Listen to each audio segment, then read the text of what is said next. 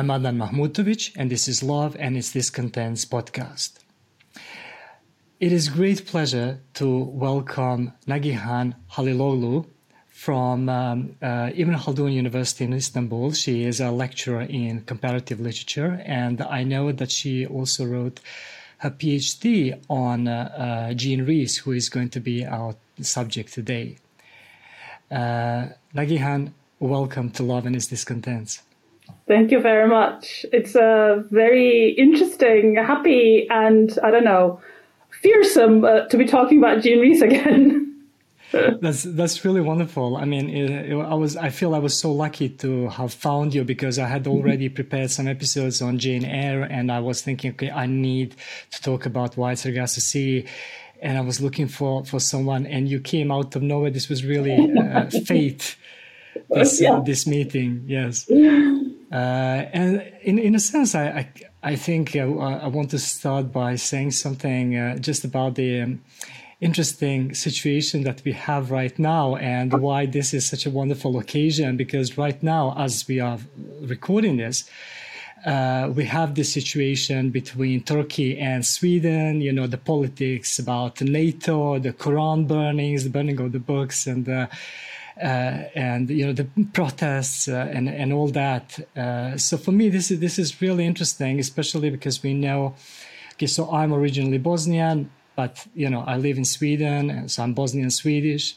You are Turkish. Right now, you're calling from England, right? Yes. Yes. Sweden has this long kind of flirt with the Turks or the Ottoman Empire and Turkey, and this goes back to the 15th, 16th century. I'm sorry, they stole the meatballs from us, no? We stole a lot from you guys. Yes, I mean we consider cabbage rolls, dolma, one of our national dishes, which we serve at Christmas, for instance. And there's lots of words we stole from you. But for me, this is a really interesting situation because Sweden has always been.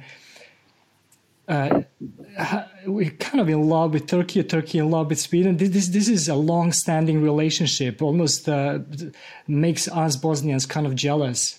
The Turks love no one better than the Bosnians. You should know that. I know that. Yes, but it's really interesting. This kind of long-standing relationship with this Nordic country. I think that was not a part of the Ottoman Empire, and in fact. One thing that people don't know is that that religious freedom and freedom of speech, which we talk about a lot right now, actually came to Sweden as a result of these relationships with Turkey. It was because there were Turks here that they allowed people to practice their religions, for instance. So it's just a kind of an example of cultures meeting and producing something positive. Which is something I want to discuss in Jean Rhys' novel Wide Sargasso Sea as well. This kind of thing when cultures meet, when empires meet, when there are masters and slaves, and what happens to things that we care about, like love, for instance. So I'd like to begin this by saying something about Jean Rhys and Wide Sargasso Sea. First of all, if you could tell us, the plot, or just describe what the book is about in one or two sentences. Sure.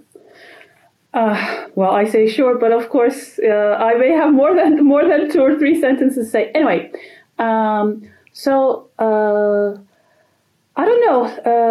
We could maybe start with Rochester shortly. So Rochester, who is a second son, which I think is very much part of what we could talk about. A second son who has been deprived of love and property, comes to the Caribbean, and the marriage is arranged between him and Antoinette, whose family has had several mishaps and misfortunes.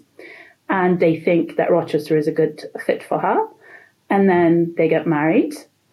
And again, another thing, is there love in that marriage? And, has there even been a courtship between the two? Is it some kind of a contract that will save both sides? Antoinette getting married to Rochester sort of makes her whiter, because, of course, being white is very, very important in the Caribbean. And after a while, Rochester thinks that he has made a mistake by marrying this woman, because he's been hearing stories about how there's madness in her family.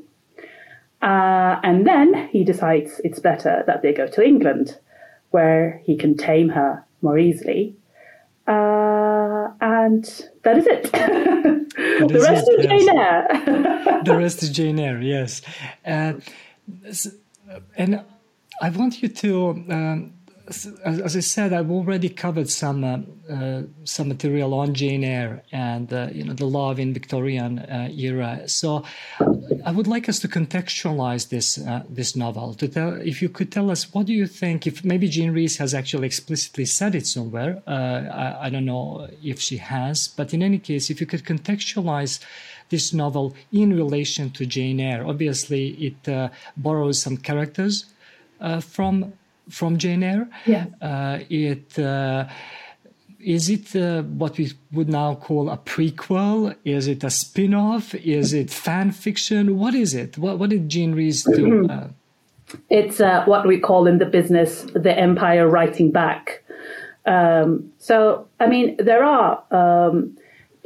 Jean Rhys has a small short autobiography called Smile, Please. And in it, she talks about, again, going back to books, what kind of books she grew up with. And she describes the books being actually not unlike in an Ottoman household, being sort of behind these glass sort of cupboards. And, they were very precious. And of course, because the Caribbean is very humid, you need to protect the books. And one of the books that she reads is Jane Eyre. And when she reads that, she thinks, okay, this Caribbean woman is completely misrepresented. So it's something that she has grown up with from her teenage years, that, this is not what we are like. And, I need to address this representation, as it were. And then she goes to England. And of course, the story bears a lot of resemblance to her own childhood, but particularly the way white Creole women are represented in Victorian English literature is something that she is trying to grapple with, I would say. Oh yes, definitely. I mean, that's what the novel feels like, and it really feels very personal, right? It's not just like, okay, I'm doing this outside of some kind of a theoretical consideration. This really strikes close to heart, doesn't it? Yes, and of course, if you take this novel along with her other novels, which are also quite short, they're always about experiences of young women in England and France. These sort of almost post-colonial women or post-emancipation women, emancipation as in emancipation of slaves, how coming from the colonies, their whiteness is somehow tainted, and how they find it very difficult to kind of integrate into white European society. And if you put it to love, the relationship that she has, or her heroines have, with white men are in fact a stand-in for her relationship with England. So it's a way of connecting to England, because when you invited me and to talk about love, to be honest, I mean, I do not see any romantic or sexual love in Wide Sargasso Sea or in her other novels. It's really it's a metaphor really for belonging to, the motherland, as it were. Yes, absolutely. I think that kind of thinking is perhaps even more allegorized in this short story, The Day We Burnt the Books, in which there is this interracial couple And when the old man or the old white patriarch, the colonizer, dies, the wife starts burning some books and selling some books. And in that, she shows this kind of complex, ambivalent relationship to the empire, that is represented here by the books that she sells or keeps or burns in the story. And I suppose Jane Eyre is here a book that Jean Rhys probably both loves and hates. Jean Eyre, Rhys. It's kind of like within the same kind of phonic atmosphere. It really is. It really is. So do you think the way she writes about, the way she kind of reacts or responds to Jane Eyre, is it kind of a love-hate relationship, or is there more love or hate in this response, this empire striking back? I thought, of course, the first reaction you have when you read the book is, yes, the mad woman in the attic finally got her voice back. So, you see, it's kind of like saying to the Brontes, we can also do it. It's not just these white women who write about other women. But actually, when you read more, I think, when you read it along with Jane Eyre, maybe I myself have mellowed down. I find more of a cooperation between the two rather than this reaction. And not even that. I mean, when you read Wide Sargasso Sea a second time, a third time, and again, when you think about the Victorian context, you also feel the sympathy that Jean Rhys has, even for Rochester, because there's this long letter that Rochester writes to his father. And, every time I read it, it becomes more and more poignant. As I said, he is the second son, which means he's not going to get any money, and he hasn't been shown love. So he's not able to show love himself. And then you think, and you can see that Jean Rhys has thought long and hard about this, saying, why are these Englishmen like this? Why are they so terrible? It's because, they haven't been shown love, that they can't show love. So there's also that kind of sympathy. So maybe it is then beyond writing back, because she can see the point of view of Bronte and then Rochester. Or maybe, as I said, I have mellowed down and I want to see a more kind of synthetic understanding of what has been happening. I would agree with you on this. I think there are elements in this novel that are, yes, she definitely shows Rochester's actions, especially when he starts turning down Antoinette, who is, by the way, amazing. She is stunningly beautiful. She is rich. I mean, she has all the qualities that an Englishman would be attracted to, unlike Jane, who is poor and plain. Yes. Right? And yet but that's the thing, right? Because he has already had that kind of woman.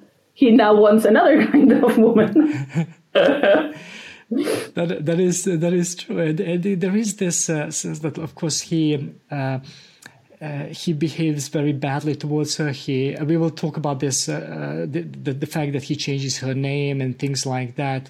But I would agree with you that there is a certain, if not sympathy, at least understanding of his position. When he comes to the Caribbean, he's completely lost. The climate is new.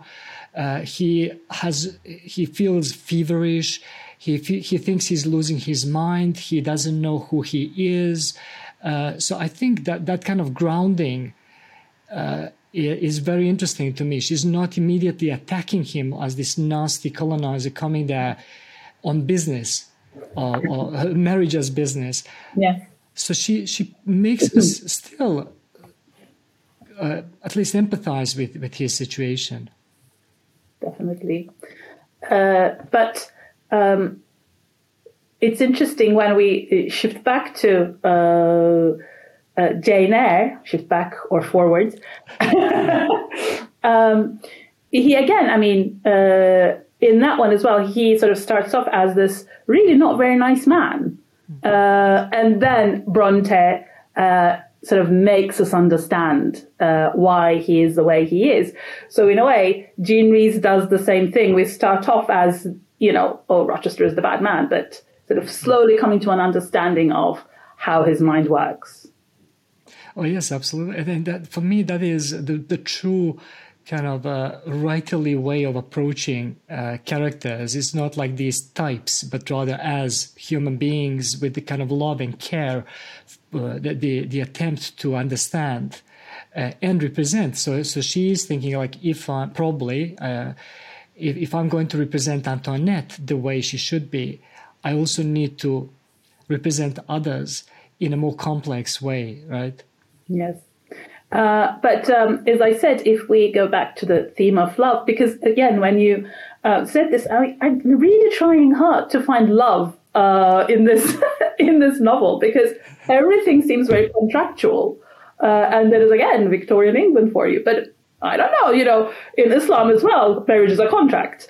So we really need to recognize this contractual, I guess, side of love. But that kind of longing and yearning you have, I find it, or maybe that's how I read it, her yearning and love for England is is expressed in much more strong language, I think, than her love for Rochester. And again, Rochester is just like an extension of England. If she's accepted by Rochester, that means she will be, accepted by England. And then, so she's kind of twice disappointed in love, in that sense, disappointed in Rochester, and then and again, by extension, disappointed by England.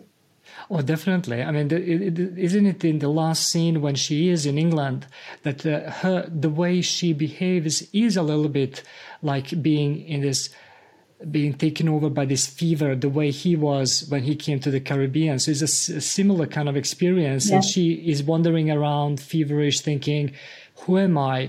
What am I? My name is not my name. I don't even know who I am any longer. So there's that kind of mirror image you're quite right. But so I see that you are, and I think rightly so, reading this novel as this kind of love, hate, or kind of ambivalent relationship to England, whereas in Jane Eyre, we have a relationship to the Victorian society.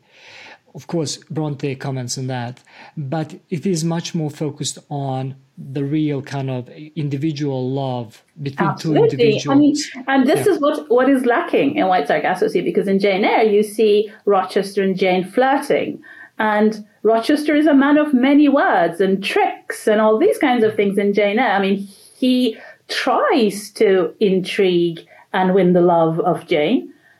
In Wide Sargasso Sea, there's nothing. There's no courtship. So that is completely missing. And that is why, it's really difficult to really understand this romantic relationship between the two, if there is any. Yes, and I do want to discuss that, because there just the way it kind of builds up and so on. But before we do that, do you think you could tell us, how do you think Bronte defines love, so that we can kind of contrast it to Wide Sargasso Sea? What is love in Jane Eyre? What is the ideology of love that she is pushing? I don't know. And I think, as I said, I mean, it's just kind of this attention, I would say, the attention that Jane is getting from a man. And I mean, in itself, that love is also, he is practically the first man that she sees. And I liken Jane very much to Miranda in The Tempest. First man she sees, that's it. I mean, that's love.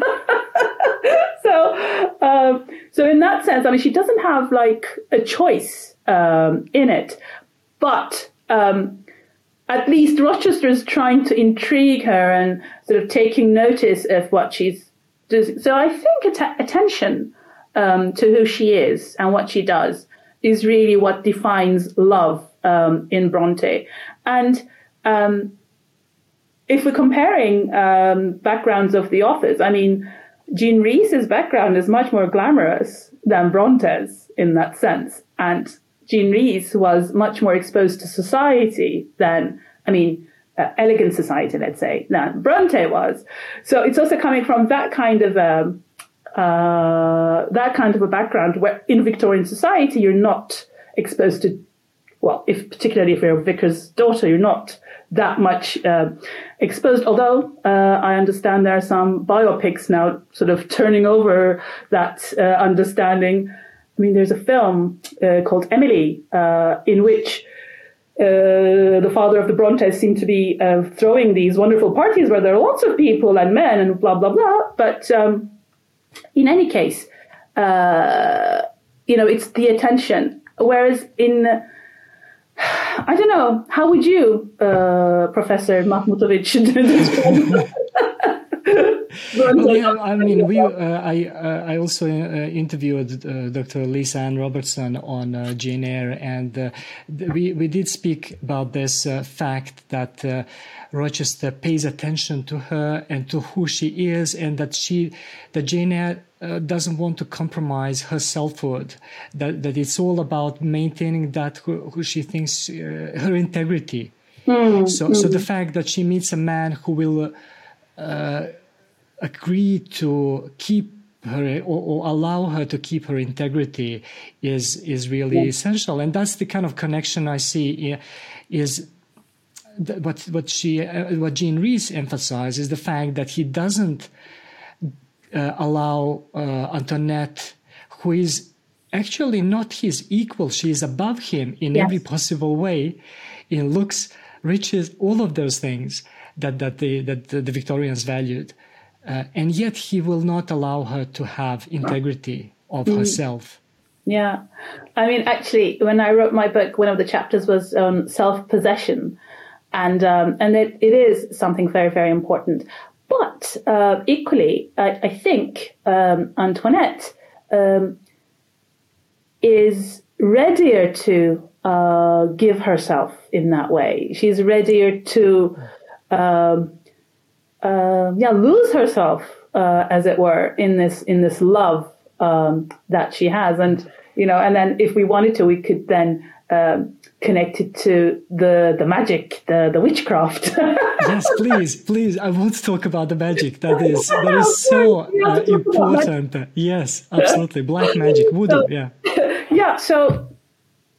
Whereas in Jane Eyre, I mean, as you said, she wants to be Rochester's equal in the sense that, I am my person, you are your person, and then sort of we somehow come together at a midpoint, as it were.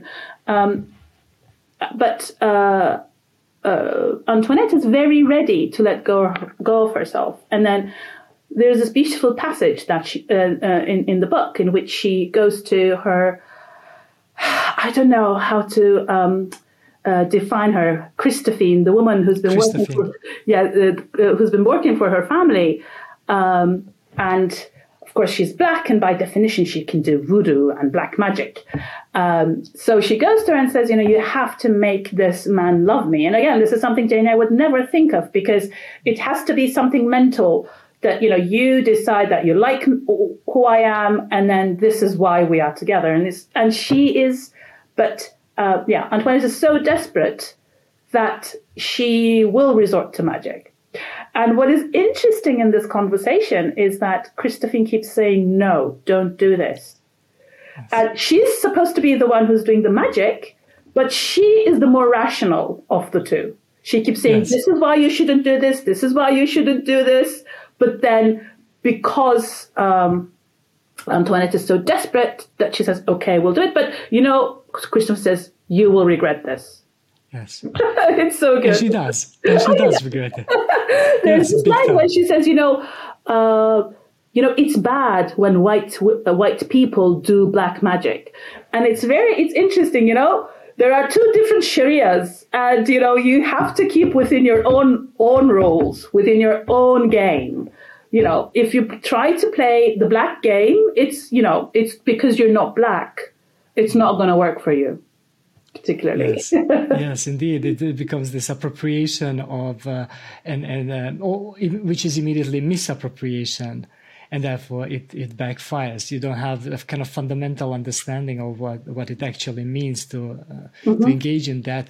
I think the part with the black magic, with the voodoo or obeya, I think it's called obeya in the book, is for me one of the most amazing elements, exactly as you say, because it contrasts this rational Victorian mind. Jane is so rational; she's taking all decisions with full control of herself. So that's why she's like contrasted to this mad woman in the attic, who is completely lost. She has no sense of herself. She is lost in love. You said it. She gives up herself in order to have this to have this love. Whereas Jean would never compromise, and she would never engage in that. So that's almost like the ideology of the rational love versus the mad love. And I love that Rhys actually has that element, although it could be used against her. Of course. Right? I mean, it could be used like, okay, well, it could be just confirmed that, those people in the Caribbean, they are irrational, they are exotic, they are all this and that. But as you say, Christophine is supremely rational. Yeah, I find that very interesting. And also, but to kind of side, if we wanted to, with Antoinette, then this is a question for the ages. Of course, love very often ends in pain. And then if we're going to contrast the love that Antoinette experiences and Jane experiences, the case for Antoinette would be that she feels very highly, or I don't know, like it's very strong what she feels, whereas what Jane feels is maybe something inferior in that sense. So what is, you kind of, is experience the supreme thing that we're going for? If experience is the thing, then Antoinette is the winner because she experiences much more than Jane does. Yes, absolutely. I mean, in Jane Eyre, she burns down the house.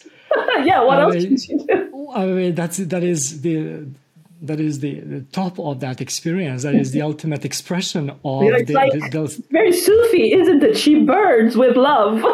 She burns with love, absolutely. And I love that contrast, because Jane, in her rational Victorian attitude, has to kind of sacrifice this mad love. So the love as madness, in order to.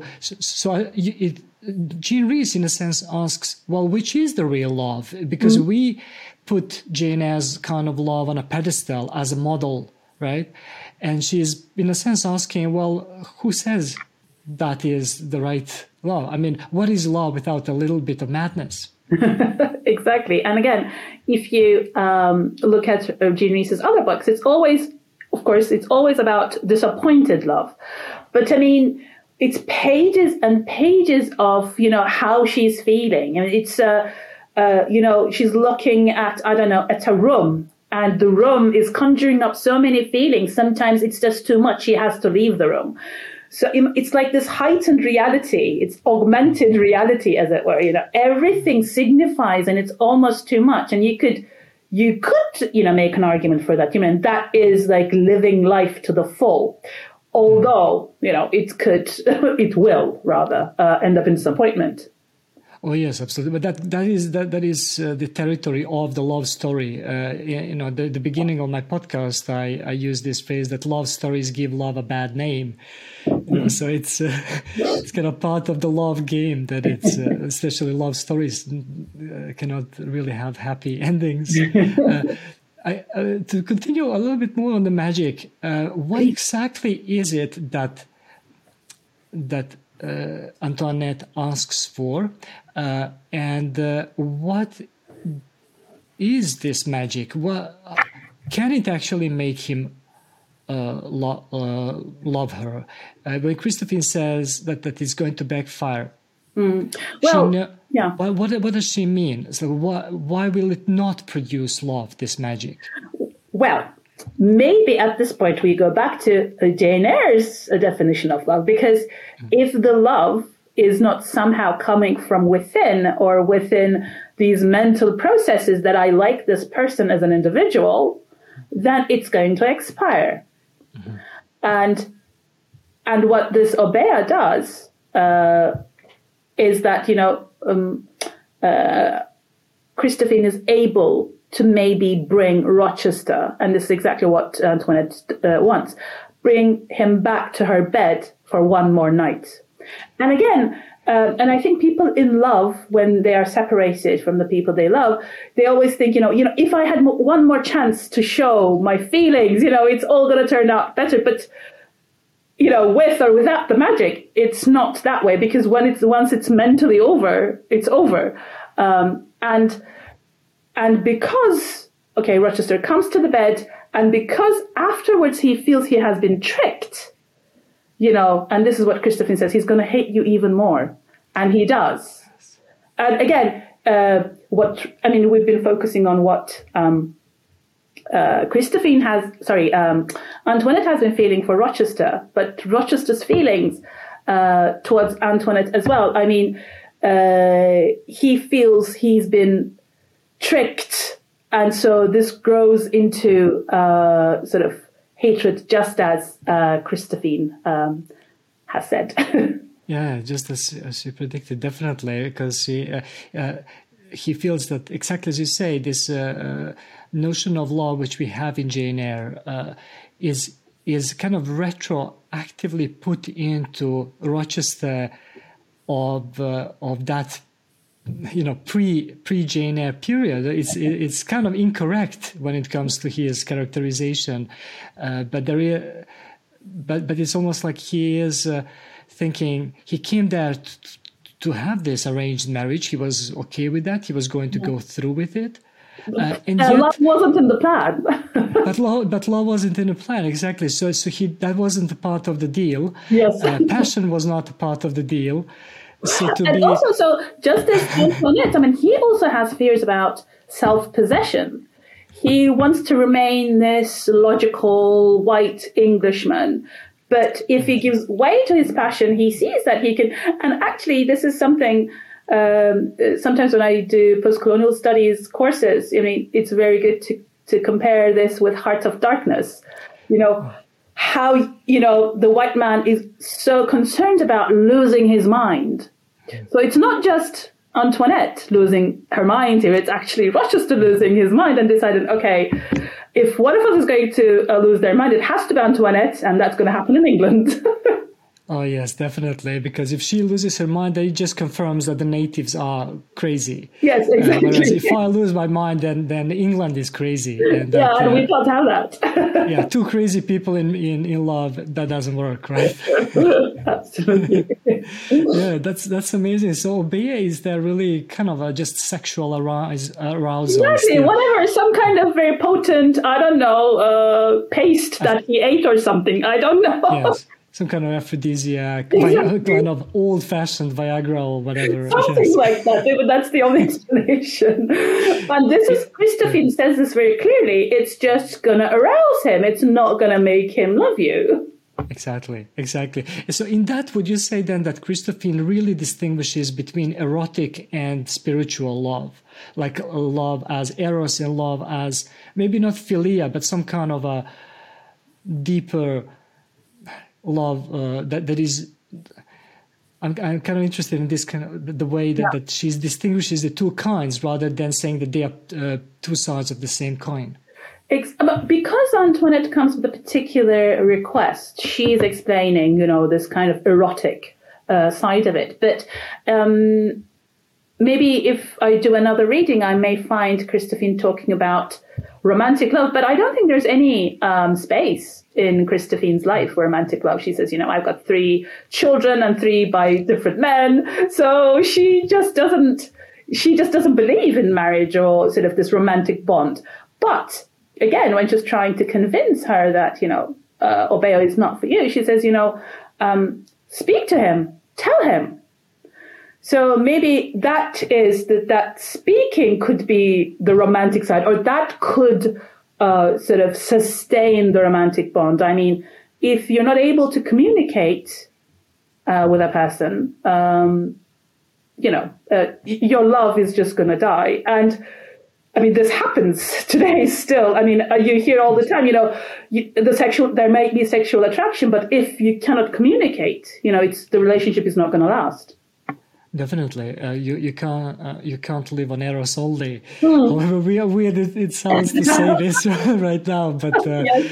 yeah, it seems to me that there is something historical, like in these books, that we have different cultures, different personalities, different characters, but they keep kind of confirming the same kind of ideology of love as, the danger of eros, the burning versus the rational versus the more kind of clearer recognition of the other as they are, as a basis of love. And I love this contrast that you use, that Christophine actually doesn't believe in romantic love, but still uses that spiel.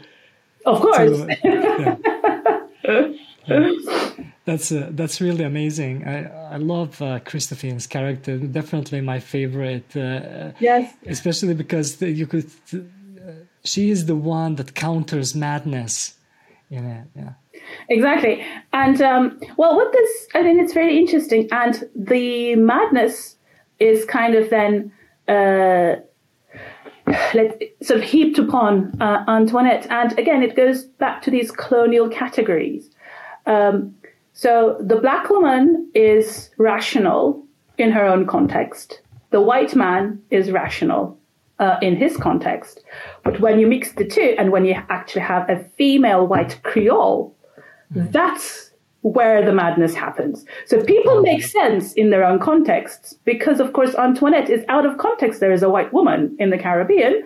That's how she becomes kind of porous and sort of open to these madnesses and passions and all kinds of things. And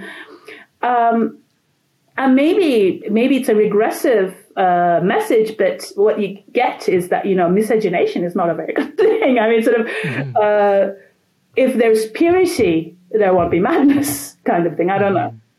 Oh, that's really interesting. But then with madness, we have madness in Jane Eyre as well. Of course, Antoinette is the epitome of madness as the mad woman in the attic. The madness that needs to be locked up, isolated, so it doesn't burn down the society, right? So there are two things that for me are really interesting here. One, the connection between Antoinette and Jane, because people have tried to persuade Jane that she is mad, that she has madness in her blood. And they do the same thing to Antoinette. Absolutely. Yeah. I mean, when you read the text, I mean, particularly the first chapters of Jane Eyre are horrifying. I mean, she's locked into this red room. So even before Antoinette gets locked, we have Jane getting locked up. Yes. And one of my favorite things is that if you remember, Jane paints things, right? She paints these sceneries. And I find it so beautiful that she's painting these wild seascapes. And I'm thinking, oh my God, Antoinette is in her mind. Antoinette is arriving on the ship and Jane is painting these seascapes. So you could even, from a feminist point of view, I think, read a kind of like a collective feminist or feminine sort of mindscape that oscillates between rationality and madness. And that is why the more you read the two texts together, it's like writing together rather than writing back. So I find that really inspiring.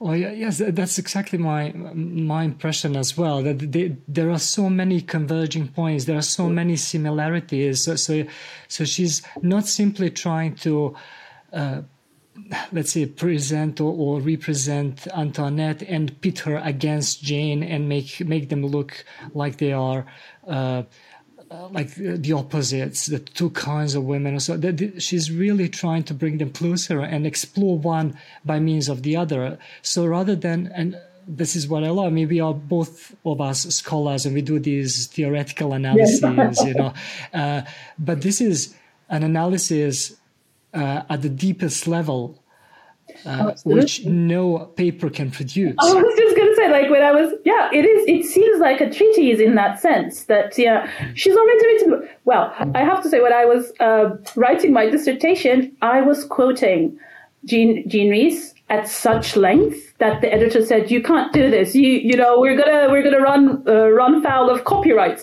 because I want to say, like, just read the text. It tells you everything you need to know. That's quite right. Yes, it's one of those moments when you're like, "Well, it's all here. What am I even doing? So, what's my role here? I'm just going to ruin it." Right? Absolutely. Yeah, this is why I would say that this novel, yes, it's kind of an Empire Striking Back, but it's really a love letter at its core. Yeah, absolutely. Absolutely. It's magical in many ways, and it really. I'm puzzled by this notion of madness because what she really makes us think: what is madness? Where does it come from? What are the conditions for madness? How I'm now getting my dates confused, but she would be a contemporary of Foucault, wouldn't she? Because I think she died in the 70s. You know the story about how she was lost and then people thought she was dead? No.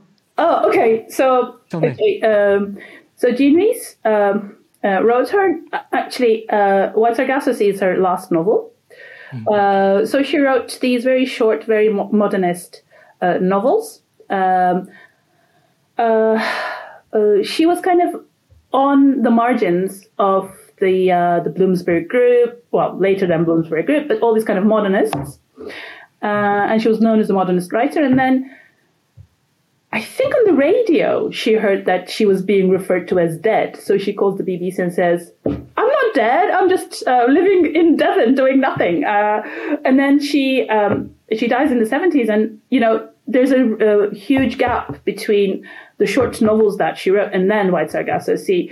So you also see Wide Sargasso Sea as a culmination. It's almost like it is what she set out to do in her writing life anyway. But I guess she had to come to a kind of sort of maturity to be able to do that. So the reason you were talking about madness, so because, of course, when we talk about madness, it's always Foucault. But did Foucault steal from Rhys? This is what we need to find out. Oh, that would be very interesting, yes, to see, because I think the history of madness in literature or just madness in relation to female characters especially, and as you mentioned, the Heart of Darkness and the white man going mad is the white man going native. Mm-hmm. And this kind of madness of the other, these people in the jungle are irrational, they're just screaming, and there's no articulation of speech, it's not proper speech, it's not all these things that contrast, that create the notion of sanity. And it feels to me that Rhys is really saying, okay, well, I think we need to bring back some madness, because why would we do define love as, truly, madly, deeply. So the true, the mad, and the deep are all three elements of love. But again, we ask the question of how important is self-possession for self-realization.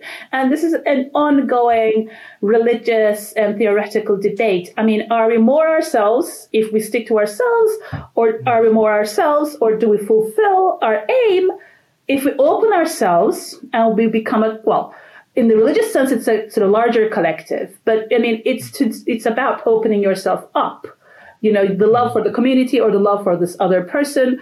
So how much you close yourself and how much you open yourself is, I think, at the root of what love or what kind of love there is. Well, definitely. So I do always feel a little bit uncomfortable with Jane Eyre's own insistence of, I need to have a stable self in order to love and to be loved, and that self needs to be recognized.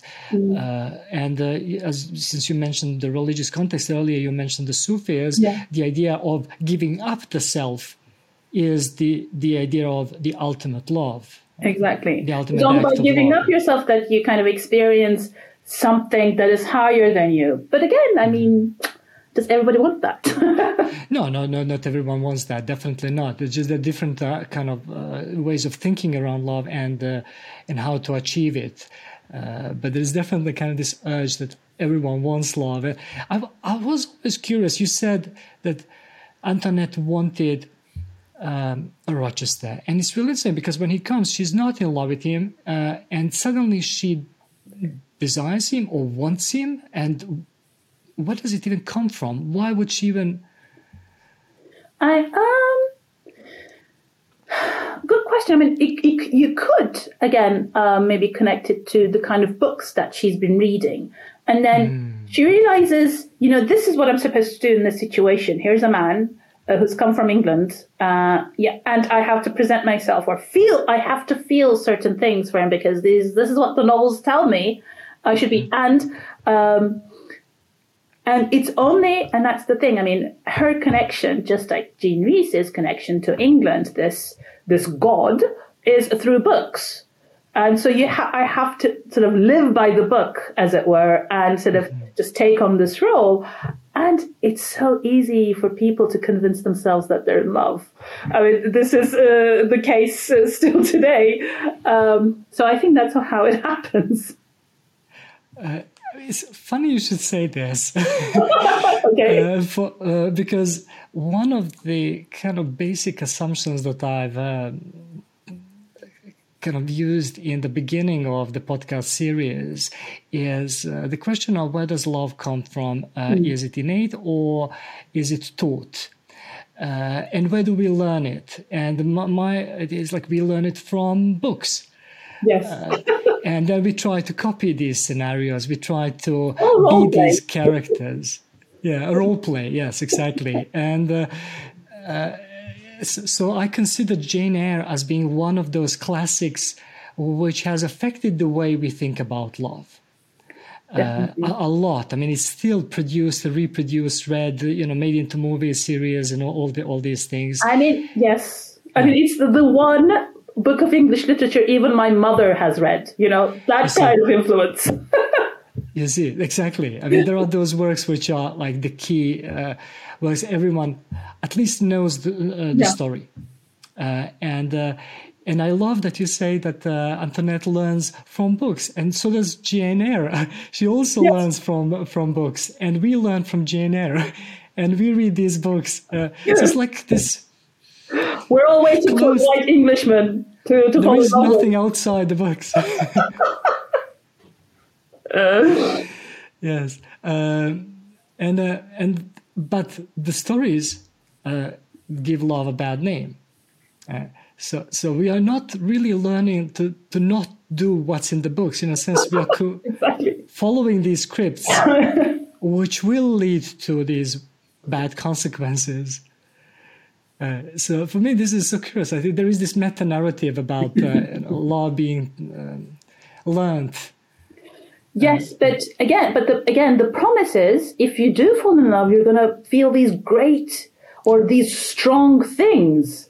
That's the promise. That's the promise. So it's just like trying to, again, it's this augmented reality that love promises to you. You just want to put the headset on and live in that world.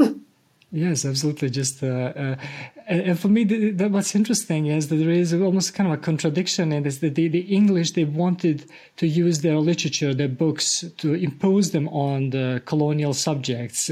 This is why I mentioned this story when they burn the English books in Jean Rhys's world, and it's almost like the contradiction is that you impose these books on people, and then when they act according to them, then they are mad.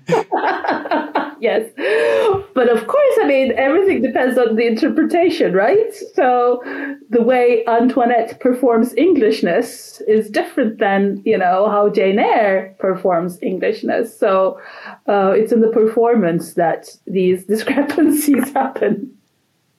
Oh yeah, definitely. The performativity is so it's sort of in this performativity, what is the role of names? Because the main thing in both Jane Eyre and Wide Sargasso Sea is the change of the name. Absolutely. That Rochester deliberately changes Antoinette's name to Bertha. It's so interesting because when I first read Wide Sargasso Sea, I thought that Jean Rhys had made up the word Antoinette. Having read that, I went back to Jane Eyre. It's there, actually. The full name is there. And I was surprised. I hadn't even registered that this woman was called something else.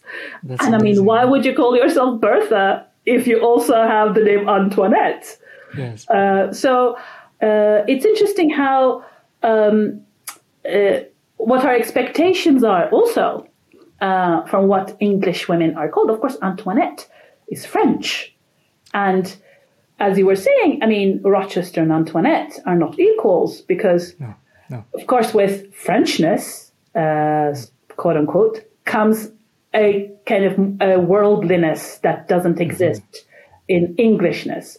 So, if you wanted to stretch this, further, and again, it's within the Creole identity that there are so many different influences that the white English identity finds it very difficult to contain. And that is why they find it very dangerous. So anything that Antoinette does is foreign. And, the British have a particular, I don't want to say hatred, but particular misgiving towards Frenchness. So that plays into, how dangerous Antoinette is. And understandably, if they go to England, Rochester is going to name her Bertha to make her more homely. Yeah, definitely. First, Bertha. Yes, definitely. It's so symbolic, and it's the difference in the connotations of the names and the feel, just the aesthetics of the names is stunning because it really is kind of making plain or uglifying this creature that is stunning in every way. And again, in the conversation with Christophine back in the Caribbean, Antoinette says, and then he keeps calling me Bertha. But, I mean, she hates it. But even that, she's, willing to say, okay, I will even take that if I can have his love, whatever this love is. Love means, yes. I suppose from a modern point of view, as readers do nowadays, is they complain about characters like she should have done this, she should have done that. How people read it now, like, oh, I'm so disappointed in this character. She is not feminist enough, or she's not this and that. But the way Rhys does it is she's really showing these conditions and how they're working against her and what she's really facing. And also, I think that also actually supports my view that Rochester, the love of Rochester is the love of England. Because how we know immigrants somehow to integrate, they change their names. They change their names, yes. Yeah. And again, today, I mean, sometimes we're judgmental. Why did they, particularly Muslims, do this? Why did they do this? Blah, blah, blah. We can judge them. We shouldn't judge them. So in that way, it's also a metaphor. When do you change your name? When you get a new citizenship. So she literally gets a new citizenship. Definitely. Through Rochester. Indeed. The thing is that it's even worse because we do it willingly and deliberately to adapt. Rhys shows it as more an act of violence from his side. He changes the name, and then it's clearer that the violence. But when we do it ourselves, not just accepting the way Antoinette does, it's this kind of self-violence, self-mutilation that is kind of naturalized. Absolutely. I'm all for people changing their names. I mean, as you said, I'm in the UK at the moment, and when I call a cab, they say, so who is it for? And I'm like, It's for N-I-J. No, it's just Anne or Hannah, whatever, just write down anything. I just don't want to spell my name every single time. Exactly. Just give me the damn cab. Yes. Yeah, that's right. Absolutely. So I have so many students. I'm sure you as well. If when you teach in these places, you have people who there is a name on the list, and you want to do your best to honor the name and pronounce it the best way, and then they just tell you, "No, call me Susan," or whatever, something else. Yeah. Yeah. And I'm all for it.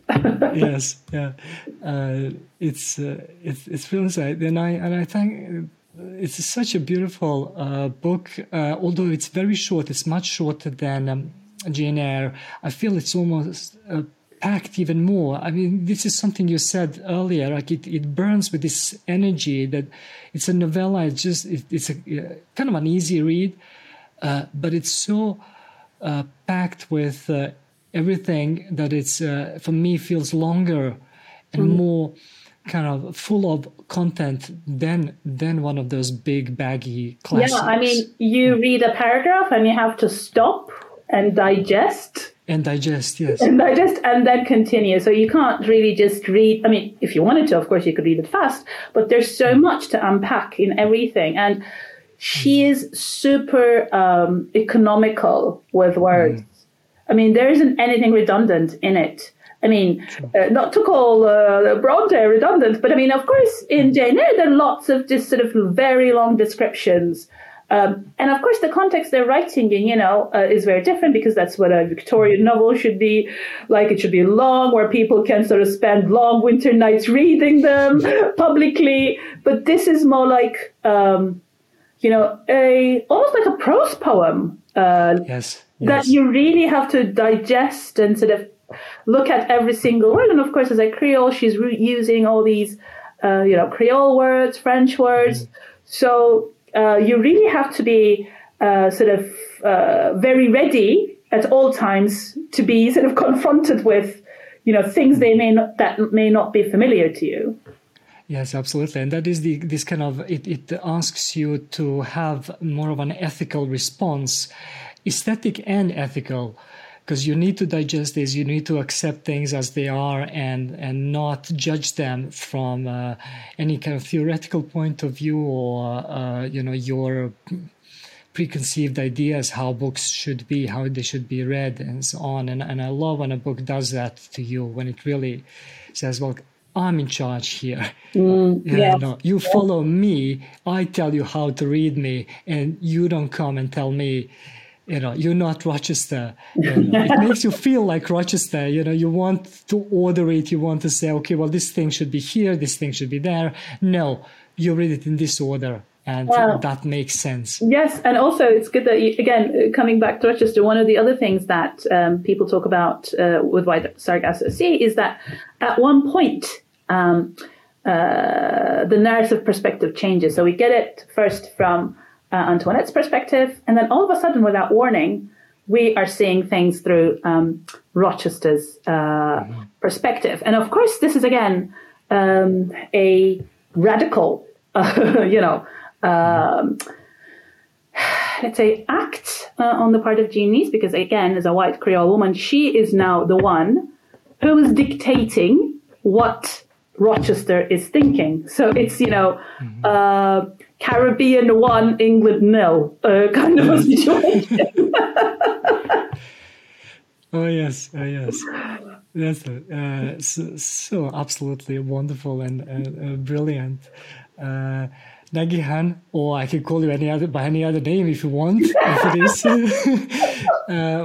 we can change our names for this podcast. And, yes. We can change it mid, so I can, we can start with Adnan and Nagihan, and then we can become other people throughout the podcast. But I want to thank you so much for this conversation. It was such a pleasure talking about this Thank novel. you so much for getting back to Rhys. And I was thinking, particularly looking at Christophine and how she remains like the center of rationality in this book really struck me in this rereading. So maybe there's something I need to write about that. Oh, please. So you're returning after a long time after your Yes. PhD, returning to this, where it all started. Right? Yes. Yeah, that would be wonderful. I would love to read that Thank you. that paper. Yeah. Thanks so much. Bless you. You're very welcome.